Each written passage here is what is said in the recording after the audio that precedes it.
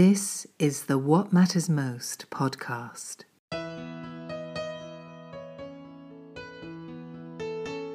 A 100% listener-supported program. And now, here is your host, Paul Samuel Dolman. Welcome back, my beautiful audience all over the world. Thank you for tuning in the countries that you are listening right now, and for the emails, the guest suggestions, and just the accolades and sharing your stories. It's a beautiful family. And speaking of family, we're welcoming back one of our favorite guests. He's been on multiple times, always with the most transformational energy, inspiring energy.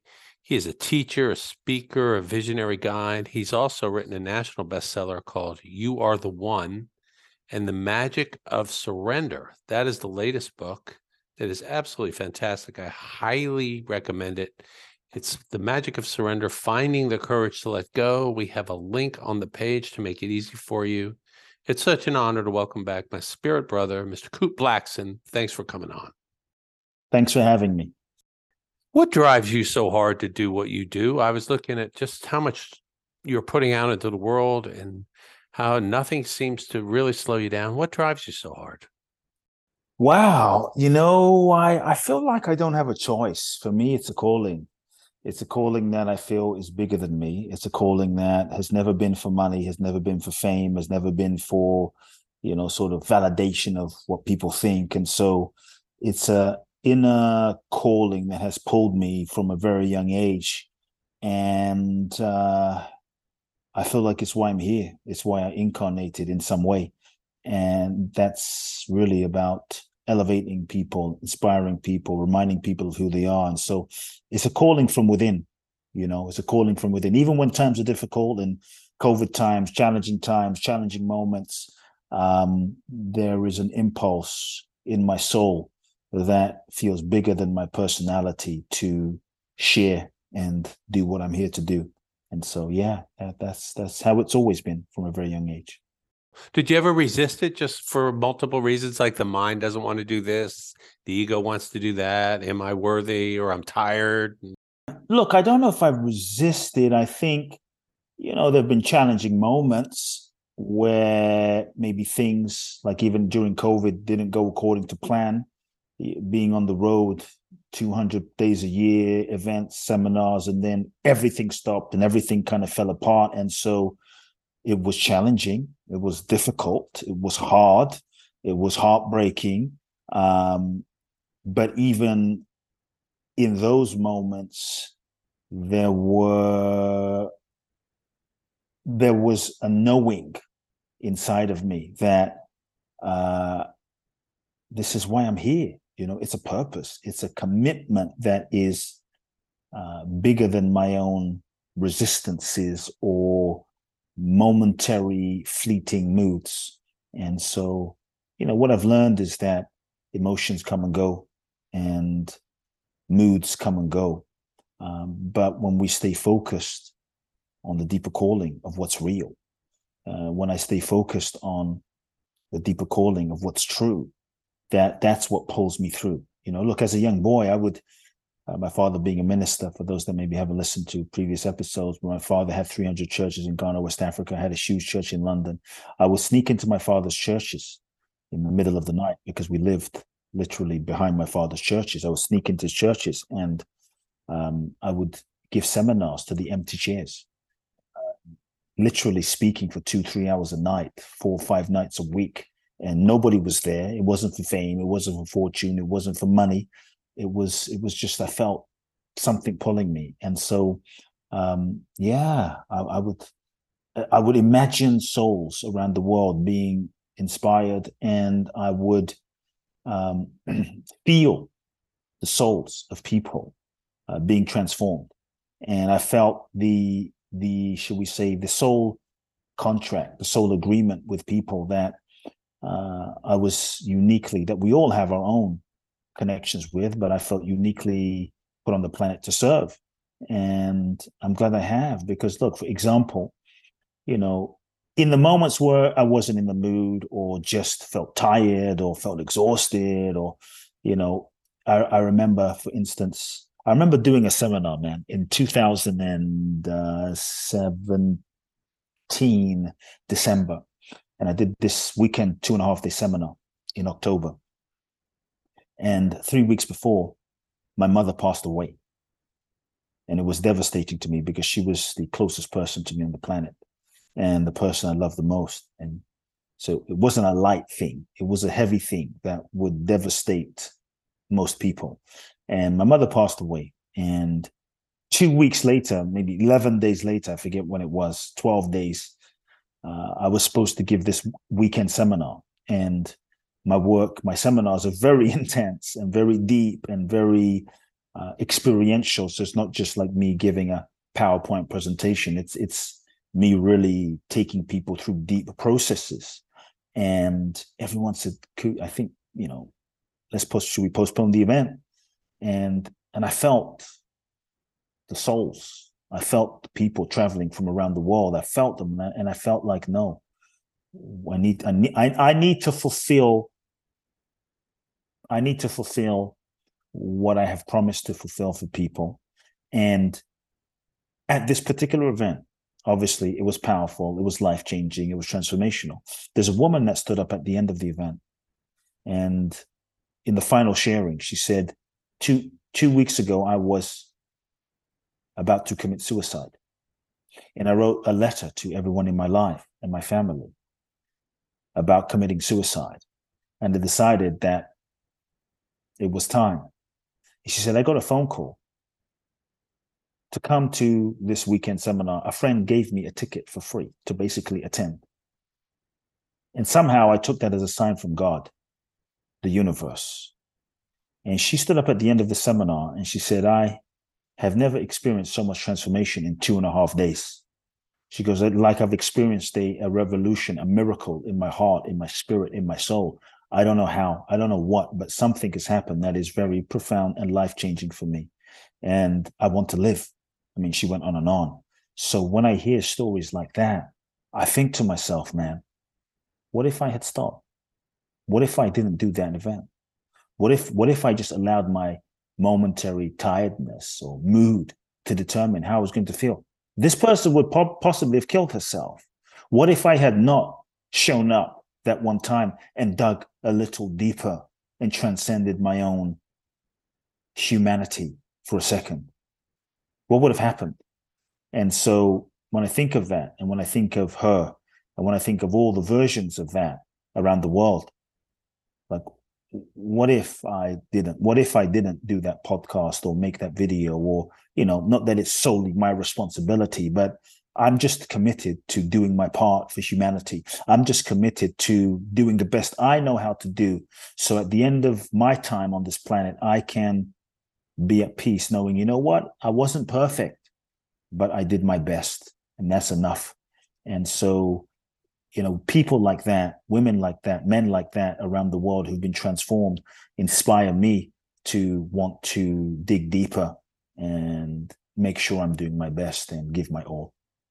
That's profound. And she spoke up. Maybe there was 100 there who had similar circumstances, or we never know how many we've helped who remain silent. I get a lot of emails on this thing, but I always feel like for every email, yes, it could be 500 or whatever. I don't keep track of it either. I just feel like you do what you do just for God, and then of yourself, and then whatever happens. I'm sorry about the loss of your mom. I knew you were really close. Has she come back to you in dreams or in spirit, or? Yeah, I mean, look, that was in 2017, so a lot has happened since then. But yeah, I felt then and feel now, closer to my mother than even when she was alive. My parents both died in the last few years, and I feel like the love is growing more now than then. And I have these surreal dreams that aren't really dreams. They call them multidimensional interactions, encounters, where we're in our costumes as me and they're them. And then we sit and have dinner, we talk, I cry, I tell them how much I miss them or how much I love them. I'm often confused because it's as real as this dimension. It's just a different frequency. I'm just open to it. I don't think I'm special. I think, and I'm glad they come back. I don't control it, at least not with my linear mind. It just happens when it does. What's her name? Let's put out a prayer of gratitude for her. Yeah, Junko is her name. You mentioned COVID too. That was a hard time, especially for people like us, especially you who are so hands-on out there. How'd you cope with that kind of change? Surrender, man. That's the that's the bottom line. I practice my own book. When you write a book called The Magic of Surrender, which is all about surrender and finding the courage to let go, be ready, because somehow the universe says, "Oh, you want to write a book on surrender? Well, let's give you something." And so I'm not saying, for a moment I thought, shit, did COVID happen because of me? and it was intense. I went through so many amazing changes in COVID. I ended up moving to Phoenix. I had a house in Phoenix that I would only go to maybe once a month and stay for a week or a few days here and there to write, create.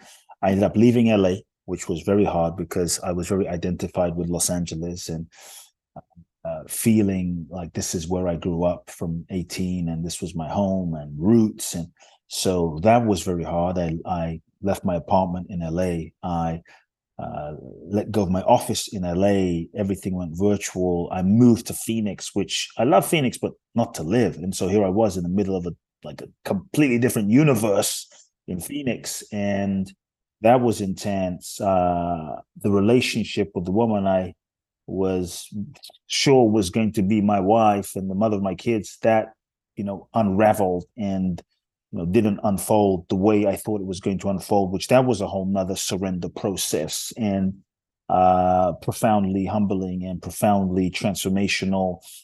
Ended up then towards the end of 2020, beginning of 2021, being guided to sell my house in Phoenix, which I loved this little house, sold the house, ended up moving to Miami, thinking Miami was going to be where I was going to live now for the next 20 years. Lived there for a year. Long story short, a year later, ended up moving back to LA, and so many amazing things happened along the way. And so, I think it just goes to show that so often we think we know what's happening. We think we know why something is happening. We think we know why something isn't happening. And as human beings, we make up meanings about what something is or what something isn't. And I think for me, part of surrender was this willingness to not know, this willingness to be thrown into the unknown and to not know what something is, and to not necessarily even assign a meaning to it. Because many times when we assign meaning to something, we can limit it. Even if it's a good meaning, we can limit it because the meanings that we assign to an experience is arising from the level of consciousness and conditioning of our minds that are making the meaning. But I found that when I'm willing to just rest in the non-meaning, like the sense of, I don't know why this is happening. I don't even have to try to control the meaning. I'm just going to be open to life showing me, to life revealing itself to me, to life unfolding the deeper dimension of what it's seeking to do in the situation and show me what it is. Then I think I found that we're open. And so it was a year of realizing and being humbled to realize I don't know shit. I don't know anything. Like I thought I knew, but I really don't. And sometimes just when you think you know, you realize you don't. And just when you think you don't know, maybe you realize that you do know, but it wasn't necessarily what you thought. And so for me, it was really beautiful. And many times I think we surrender, as I call it, fake surrender versus real surrender. We sometimes surrender with this idea of, oh, I'll surrender and I'll let go in order to. Like, I'll surrender this relationship. I'll surrender this thing that I know I need to surrender so that it will come back, so that it will, in order to, right? And that's still surrender with conditions. It's still surrender with attachment. It's still surrender with identity, with ego, with desire, with intention. And we don't realize that when we surrender with that sense of holding on, we are still limiting the universe in some way. But when true surrender is when you're guided to let go, you don't know where it's going to lead you. You don't know what it's going to mean, but you know the rightness of letting something go because it's no longer aligned. It just feels like I need to let go. And not having to project what will happen or what won't happen, just letting go and living in the openness of the surrender, then what I have found, what can manifest and what can unfold and what can reveal itself can be way more, because now there's no projection of what might happen at the end of that surrender. There's just availability and pure openness. And I think that's when magic can happen. That's when grace can flow, that is bigger than us, that is bigger than the mind, that is bigger than logic, that is bigger than identity, that is bigger than ego. And I think that's the magic of surrender, you know? I love the way you put that. And there's a tremendous freedom in it all if you're okay being uncomfortable with fake security, fake knowing, like you have some sort of control and plan. If you can reside in who you really are, in that stillness, listen and connect. And this goes for anybody listening. It's not like, oh, you have to do anything special. Just practice being in that space. And I love the fake surrender. That's like bargaining with the universe. Bargaining. Right. I'm giving over here. I hope you notice. So I get that. You know, I mean, I believe in abundance. You can't fake it out. It's what is your core truth? And then being in that. And will you elaborate too on the word? Because when I use the word surrender, a lot of people think that means giving up. To me, it's not. It's letting go after I've done all I could, or just simply listening and saying, all right, I've done. It's almost like if I was in a restaurant, I ordered my meal. I'm going to surrender now. And I'm assuming they'll bring me what I asked for. But I'm not going to go back in the kitchen, micromanage, or check on it every 30 seconds or keep changing it. I'm just going to surrender now. I trust the process, you know, of the micro and the macro. And whatever turns up is for my greater good. Even if it was my demise and physicality, there's a freedom in all that. Yeah, I agree. You know, there's this idea that if you surrender, or misconception that if you surrender, it's giving up. If you surrender, it's waving the white flag. If you surrender, it's passive. If you surrender, you won't manifest goals, dreams, and desires. And, you know, what I'm really saying is if you really understand and practice the real essence and meaning of surrender, that if you surrender, like, what if you got more than you could imagine? And so, yes, it is a letting go of control, or I would say the illusion of control. It's a letting go of trying to force life to fit your limited idea of how you think it should be, so that you can be truly available to life and the highest unfolding. You talked about the demise of the physical, the challenges, or we could even say really challenging, difficult, tough situations, tough, you know, experiences, heartbreak, physical challenges, because most of us think, shit, I sure as hell don't want to go through that. Why should I surrender to that? Why should I, you know, be in that situation? I'm not going to surrender. I'm going to fight. And so, you know, here's what I would kind of maybe add as some reflections. It's not about giving up in a situation, because there are certain experiences that we go through in life that are difficult and that are challenging, that are hard, that are harsh, that might seem unfair on one level. Why is this happening? And it seems unfair and it's difficult. I mean, literally, you know, a physical situation, losing one's ability to walk. I mean, God forbid, some of these very, very, very, very hard situations in life that sometimes might seem impossible to go through. And it's like, how do you surrender? And so the surrender is in any situation, shifting your relationship to life so that you can hold it in a deeper context. And that happens, I think, for me, when we first remember and realize and awaken to that we are souls. We are souls, that we incarnate.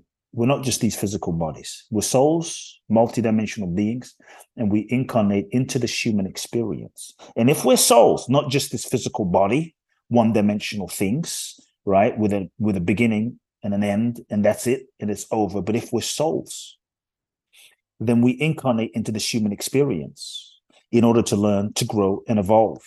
And we incarnate into this human experience in that this human experience is really like a university for our soul's evolution, that life is like a school, and every experience and every situation is kind of the curriculum for our soul's growth, evolution, and learning. And so if we can start seeing ourselves beyond the one-dimensional beings to multi-dimensional beings as a soul first and foremost, and that this human experience is a school, a university for our soul's evolution, experiences start taking on a different context. Experiences start taking on a different relationship. And then it doesn't take away the pain of a situation, it doesn't take away the heartbreak, it doesn't take away the difficulty, but at least we can maybe go through an experience from a different perspective, relate to an experience from a different perspective. Because now if I understand that I'm a soul, and if I'm a soul, then I incarnate in order to learn,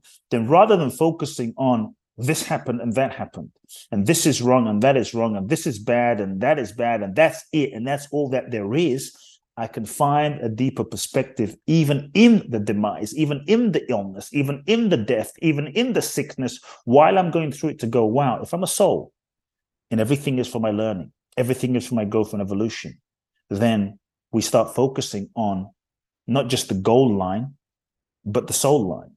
And we start focusing on, what is it, as difficult as this is, what is it that my soul is seeking to learn here?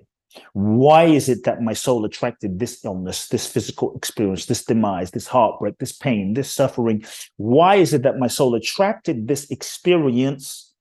And what is it that my soul is seeking to learn? And if we can surrender to that deeper dimension of the experience, then I think we can extract the lesson and the evolutionary learning and go through it much more fluidly, so that we can kind of evolve through it and possibly transcend the experience, or at least totally reframe and relate to the experience differently, that can give us a different experience of the experience. And I think that's a level of surrender, even in the midst of a challenge. Doesn't take away pain, doesn't take away hurt, but it might take away some layer of suffering. Well, it completely takes away the resistance to what is, like what Byron Katie talks about, or just all the prophets, all the great teachers. You are allowing life to unfold on its terms, and then you choose how you want to relate to it. And then if you're just purely here to have experiences, of course, you're going to have a great contrast of experiences, or none of them would have any meaning. And then you just allow it. And especially if you're asking in that kind of open mind, open heart, it's almost like you're existing in that field where Rumi talked about, beyond right and wrong. Just things are showing up. And then if you believe in a loving God, a loving universe, it's like, so this came for me. How do I unpack the gift to understand it? Yeah, it still hurts, or my leg hurts, or mom or dad is gone, or the girlfriend, the wife, the fiance, the job. But that's not who we are. We are a soul here, a portal to something much greater that's transcendent, that is taking in the events of this phenomenon. We're having experiences, and we're naming them constantly, good, bad, good, bad.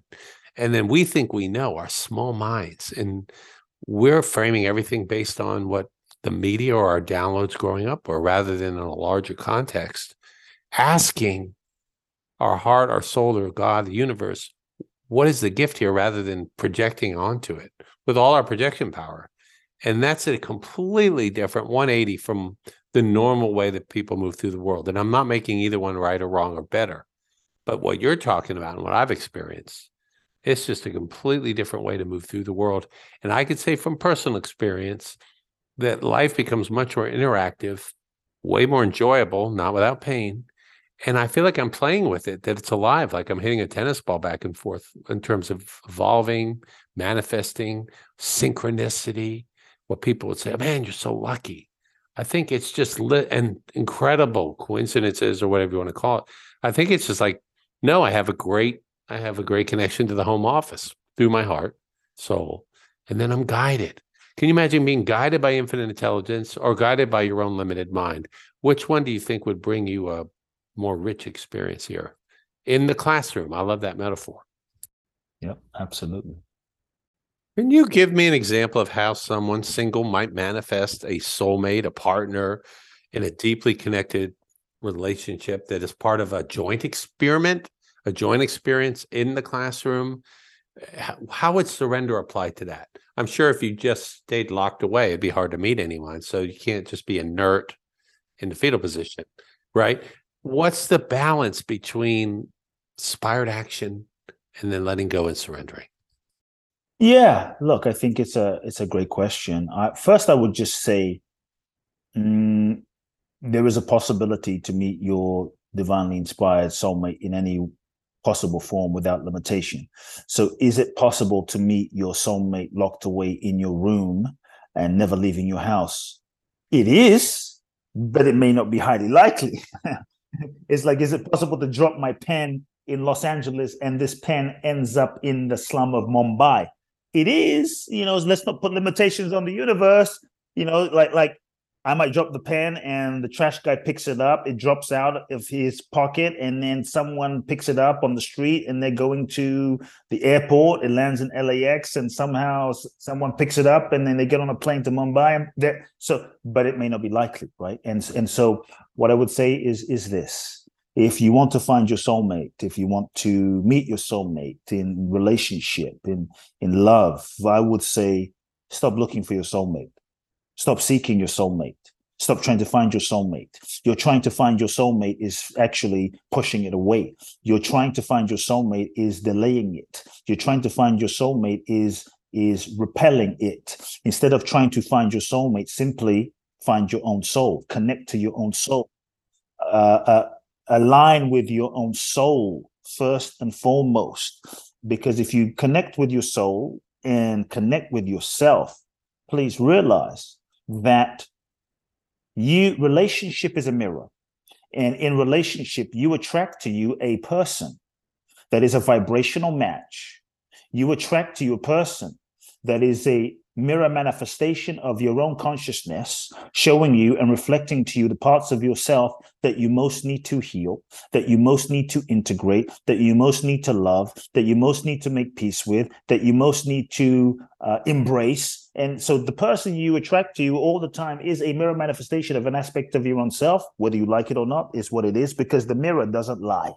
And so when you really get that there is no relationship out there, it looks like there's a relationship out there with someone else, with another person, but the other person is really showing you yourself. There are feedback mechanisms showing you yourself. You are in relationship with yourself, your own deeply held beliefs about yourself, your beliefs, your subconscious, the level of your consciousness, you're in relationship with that, and that gets projected out there. You're in relationship with yourself in the form of the other person. And so if that's the case, and relationship is a mirror, don't try to change the mirror. Don't chase the mirror. Don't fix the mirror. If anything, change yourself. Evolve yourself, heal yourself.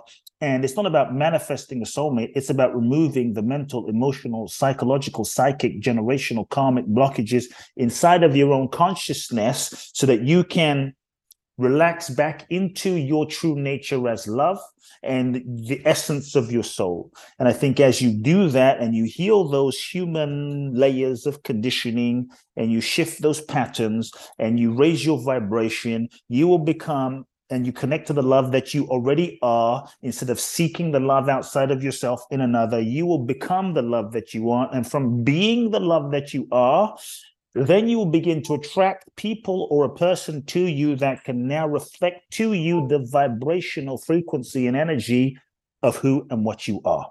And so as you connect to what you are, the love that you are, remembering the love that you are, knowing that no one else is the source of your loving, no one else is the source of your validation, as you connect to that, then you can start cultivating a life that is full and free and happy. Then you can start living a purpose of joy, abundance, gifting, service, prosperity without depending on anyone else. And as you live that and as you express that, your life becomes full. As you live love right now, because that is what you are, your heart opens, you become more attractive, you become more magnetic, and out of being love, you're much more likely to attract love to you, to attract people that see you and see your heart, because you're being you and you're being your heart. And so stop seeking for love outside. You don't have to find it. First, be it, and you will attract to you a person that is a vibrational match. You're always attracting to you people that are a vibrational match of some aspect of yourself anyway, because the mirror doesn't lie.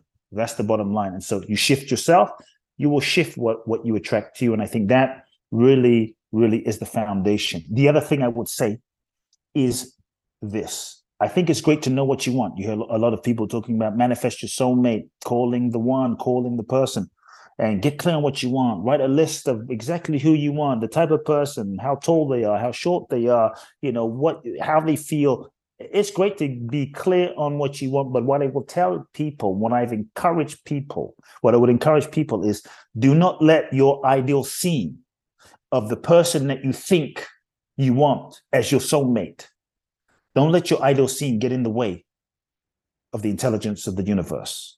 Don't let your ideal scene of the person you think you should be with limit the divine, because God, because the innate intelligence of life is bigger than your mental capacity to imagine what is possible for you. Your mind is limited, and many times from a limited place, we write down, I want this person, I want this person, I want this person. They got to be like this, 2'1", 7 foot tall, $1 million salary. They got to go to Harvard. They got to meditate. They got to do Reiki. They got to love Sedona. They got to do yoga. They got to be a vegan. They got to not be this, not be that. And we don't realize that our ideal scene is being created from the level of our ego, and it's limited. Sometimes what you think you want is not what your soul really needs. And we're talking about a soul mate, not a mind mate, not an ego mate, not a condition mate, not a body mate, but a soul mate. And so sometimes what your soul needs is beyond what you think you need. So when you truly uncondition yourself, step one, which we talked about, raise your vibration so that you can be the love that you are. Get a sense of what you want, but don't focus so much on all these little details. Yes, get a sense. Okay, I want to be with someone loving. Great. I want to be with someone great. And get a sense of the feeling that you will feel with the person, the energy, the inspiration, the feeling, the energy. But don't let your mind put limitations on the package and the form that love can come in, because love is bigger than form, and your soul knows what you need. The universe knows the specific forms. And sometimes I see people get so limit the person that can show up, because the person doesn't fit their mental ego's projection of what they think of as their type, and they limit that. And so when you can just be truly surrendered and open to the form, and instead open to the essence, then you will find that sometimes your soulmate won't fit your ego's idea, but will be what your soul needs. And that is, I think, true availability. And I would just add humbly, fall in love with life in every moment. Be romantic with the trees and the food and the way you serve others and the way you wash the dishes. How many people would love to have water who don't? Maybe 1 billion. So make life a romantic experience and bring joy forth from yourself organically. And that's going to be like a bright light, a lighthouse. And you'll probably, like you say, I think, because everything is vibration, attracting vibration, you're going to draw to you people like you. That's the best part of this podcast, one of the best. The listeners and the guests. I found my family by shining this speak and putting out this frequency of words and conversation and connection, and it's drawing in the people that resonate. And we can do that with everything. And one aspect of that whole thing might be a romantic partner. And I love the idea of not already having a preconception based on Madison Avenue or what your family thought. Just be open, because the people I'm finding who are madly in love, that's not what they would have picked, and they weren't really looking. But somehow it's incredible. Now they cannot imagine their life without that person. And yet they also surrender it, where it's like, well, we're just trying to do it as we go. We know everything's temporary. Mm-hmm. Absolutely. Hey, what are your feelings in regards to climate change, climate breakdown, and possible climate collapse? Our classroom here, I have no worries about the Earth, by the way, which is 4.5 billion years old or longer, as we just kind of bumble out of wherever we came from. And now we've evolved to this beautiful place in a lot of ways. But science is science. And we've had the top climate scientists on.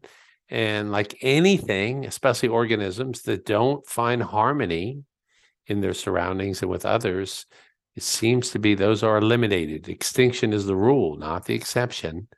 I'm not worried, like I say, about the planet at large. I would love for us to consciously treat Gaia, or whatever we're calling it, the Earth, or just everything with the great reverence I know it deserves, including each other. And then to stick around. This place is the Garden of Eden. It really was given. What are your feelings around this topic, brother?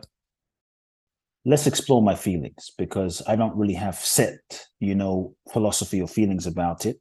I don't know if my feeling will be popular or not, but this is kind of perhaps where I'm at. Yes, I'm not really worried, because here's the thing. To me, the universe is its own intelligence, and the universe has been around for billions of years. You and I, we've been around for 50, 60, 70, 40, 30, 100 years. And the truth is, long after you and I are gone, this planet, this evolutionary expression will be continuing on in another dimension or whatever dimension long after we've gone. Jesus came and the world is still going. Buddha came, the world is still going, and the world will continue in whatever form it needs to take in its evolutionary, trajectory. And so I think that I believe more in the intelligence of nature. And I really believe that nature, it knows what to do and it knows how to do it. And we are all a part of nature. And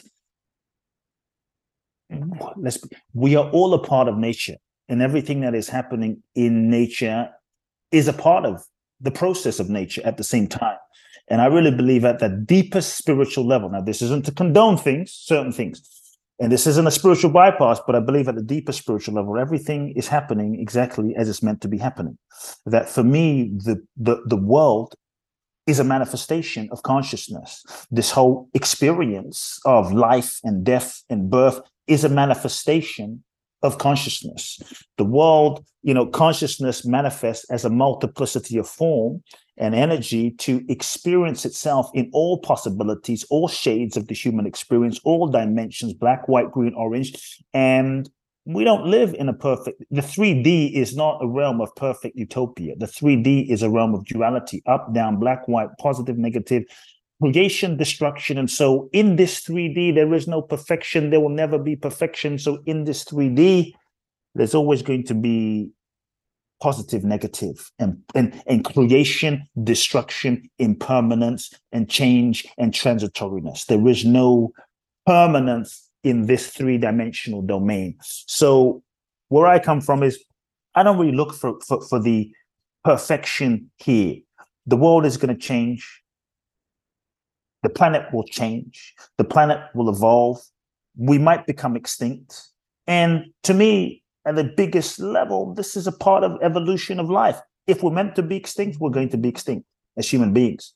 If we're not, we won't. That doesn't mean we can't do our best to take care of the planet and to do our best to love each other and love the planet and take care of each other and take care of generations and take care of nature and take care of the oceans and do our best around plastic and fuels and all of these things, et cetera, But we could also say, look, I don't think we can get so dogmatic on it, because people are talking about climate change, electric vehicles are the way, I'm not saying they're not, but people often don't realize that in order to have millions and millions of electric vehicles, you realize that 75 to 80% of the, of the coltan and the minerals from the electric vehicles come from Congo, being mined in illegal mines by children in slave labor.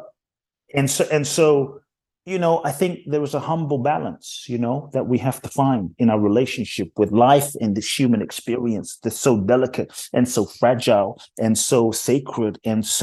But it's not perfect. And so do I think we need to be more conscious of how we treat the planet and the oceans and nature and all of it? Absolutely. I think we need to do our best and realize that the world is going through whatever it wants to go through and needs to go through in the process of civilization and experience. I don't think we're going to have a perfection in nature at the level of the planet, because it's just a cycle of life. It depends also what level of lens that you look at life through. What I will say is climate change, the world, humanity. For me, the world is also a mirror manifestation of the collective consciousness of all of us combined. The world that we see, the climate in the world, It's not just the climate out there, but I think it reflects to us our own consciousness. And if we want to really bring about change in the climate, in the planet, in the world, in nature, we can't just do it in nature. We have to do it in ourselves. We have to do it in ourselves. The world is a projection of our consciousness, so we have to be willing to look at our own climate. We worry about pollution of the world and pollution of the oceans. But we also then have to, if we really want to bring about a real change, we have to look at the pollution of our consciousness, the pollution of our emotional bodies, the pollution and toxicity inside of our hearts, and the rage and the anger. That is also a pollution inside of our own systems, because the world is a projection, is a macro of the micro. And so I think if we really want to bring about change on a nature and planetary level, it's not enough to just change what's out here. We have to change what's in here. We can't just bring about a revolution in nature, but we're eating like shit and eating like crap and poisoning our bodies and smoking cigars and cigarettes and heroin and cocaine and alcohol. But we want a beautiful planet. Doesn't work that way. Dropping bombs of self-hatred and constant self-judgment, but we want a peaceful planet and climate. It's mirrored, it's interconnected. And so I think, yes, let's do our best. Let's recycle. Let's do all of these things with humility and understanding of this nature and the cycle of life as creation and destruction. But we also have to do our part in loving ourselves, in cleansing our own internal climate, our own inner relationship with ourselves, and forgiveness and self-loving and self-compassion. And I think as we bring peace inside and as we cleanse inside, then that will also affect how and what we do in the world, but it will also shift the fabric of consciousness of nature and the planet as well. I absolutely love that take, and I'm so glad I was inspired and led to ask that question. That is so holistic. And I've thought that too, that if you want to clean up the toxicity in your external world, both individually in the micro and in the macro, do it first inside, and then it will reflect outwardly. And I love the way you tied all that together. That's absolutely brilliant and beautiful and spontaneous. How often do you get back to Ghana? Do you miss it ever? No, I go back 3-4 times a year, and Ghana's amazing. Ghana's beautiful. Ghana specifically, the people are amazing. The people are friendly. The people are loving. I think in Africa, there is so much potential and so much mineral resources and so much abundance, but it's not cultivated and, needs leadership in certain ways. But the land is amazing. The land is beautiful. The people are particularly friendly in Ghana. And I think Africa has so much potential around the world and needs to be developed, in many ways. Well, I was telling someone that I feel Africa doesn't need more charity from the West or aid. Africa needs the economic opportunities and business and capitalism and jobs and vehicles to be empowered.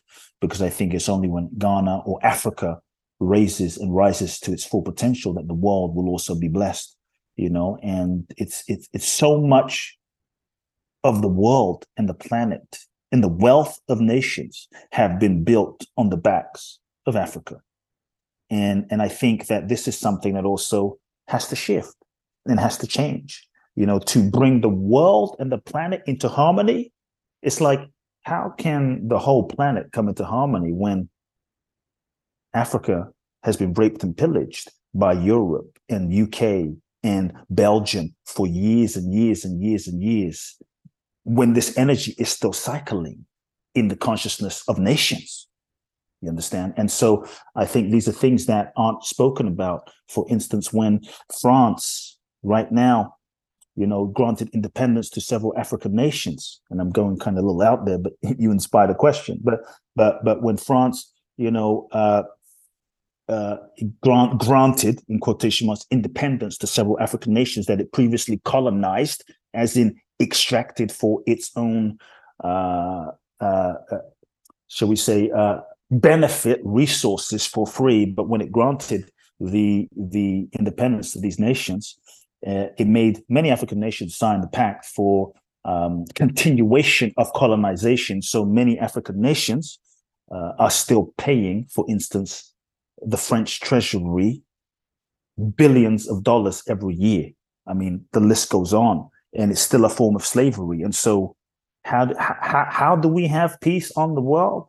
How do we have peace on the planet when really the way that certain systematic things are still set up to disempower certain nations?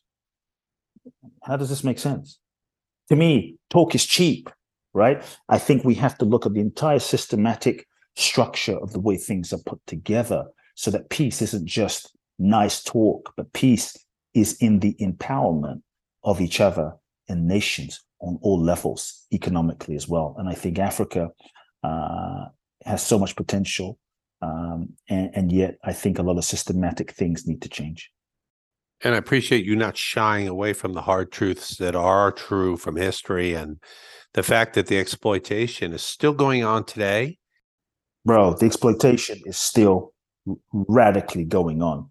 And I think, things need to change. It's like having a family system, right? If let's just have peace in the family between me, you, and our children and the kids in the family. Meanwhile, one of the kids is still being exploited and abused. But let's just be all cool and have peace and hold hands.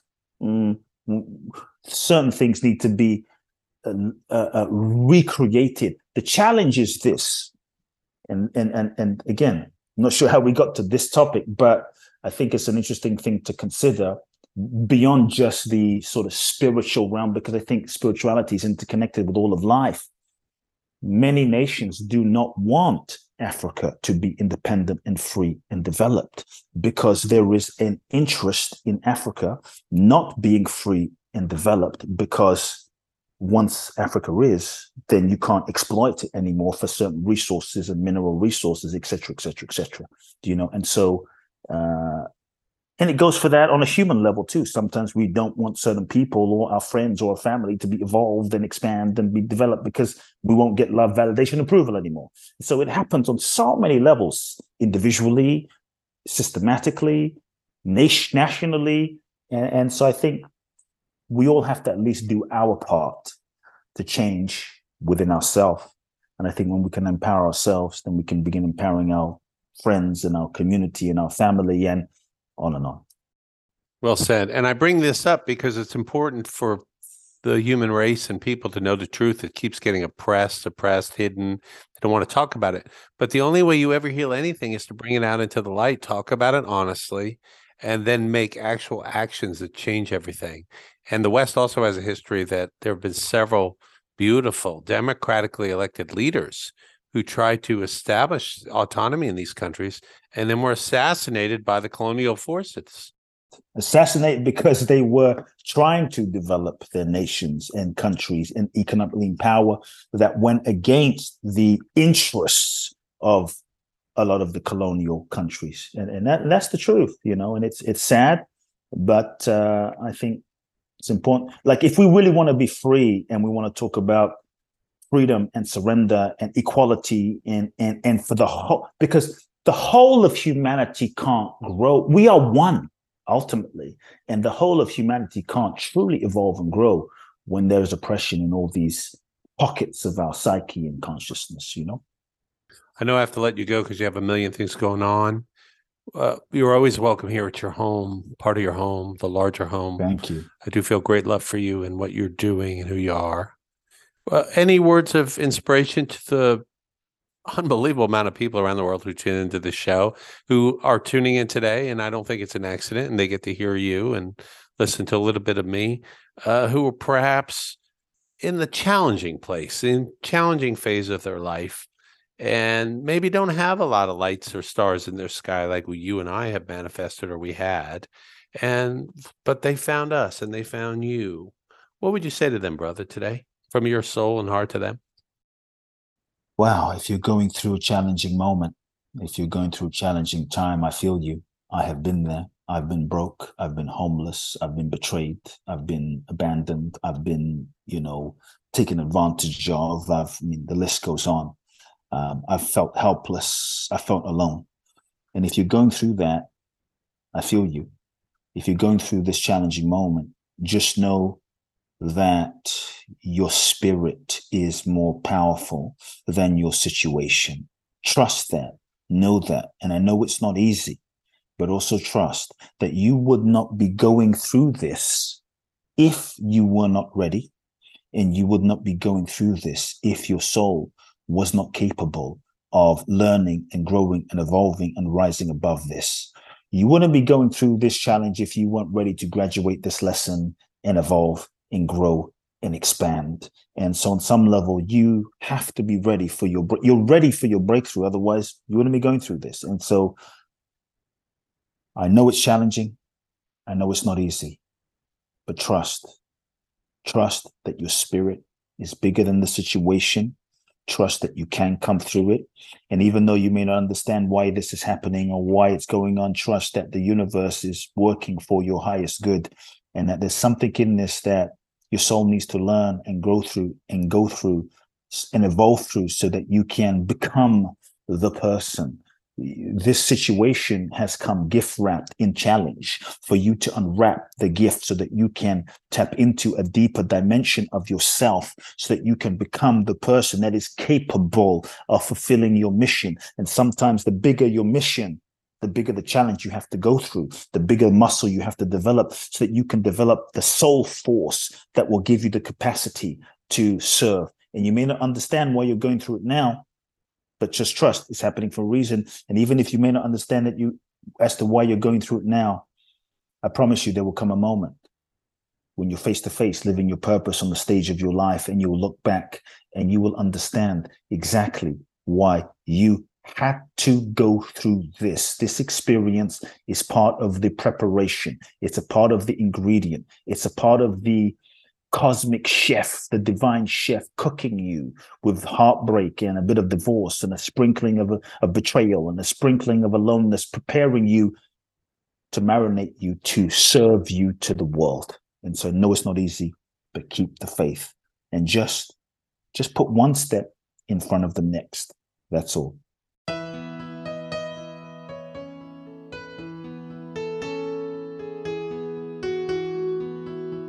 You've been listening to the What Matters Most podcast, a 100% listener-supported program. If you feel inspired, please go to our Patreon page at www.patreon.com/whatmattersmost and join our family. So until the next time, stay inspired and in the light.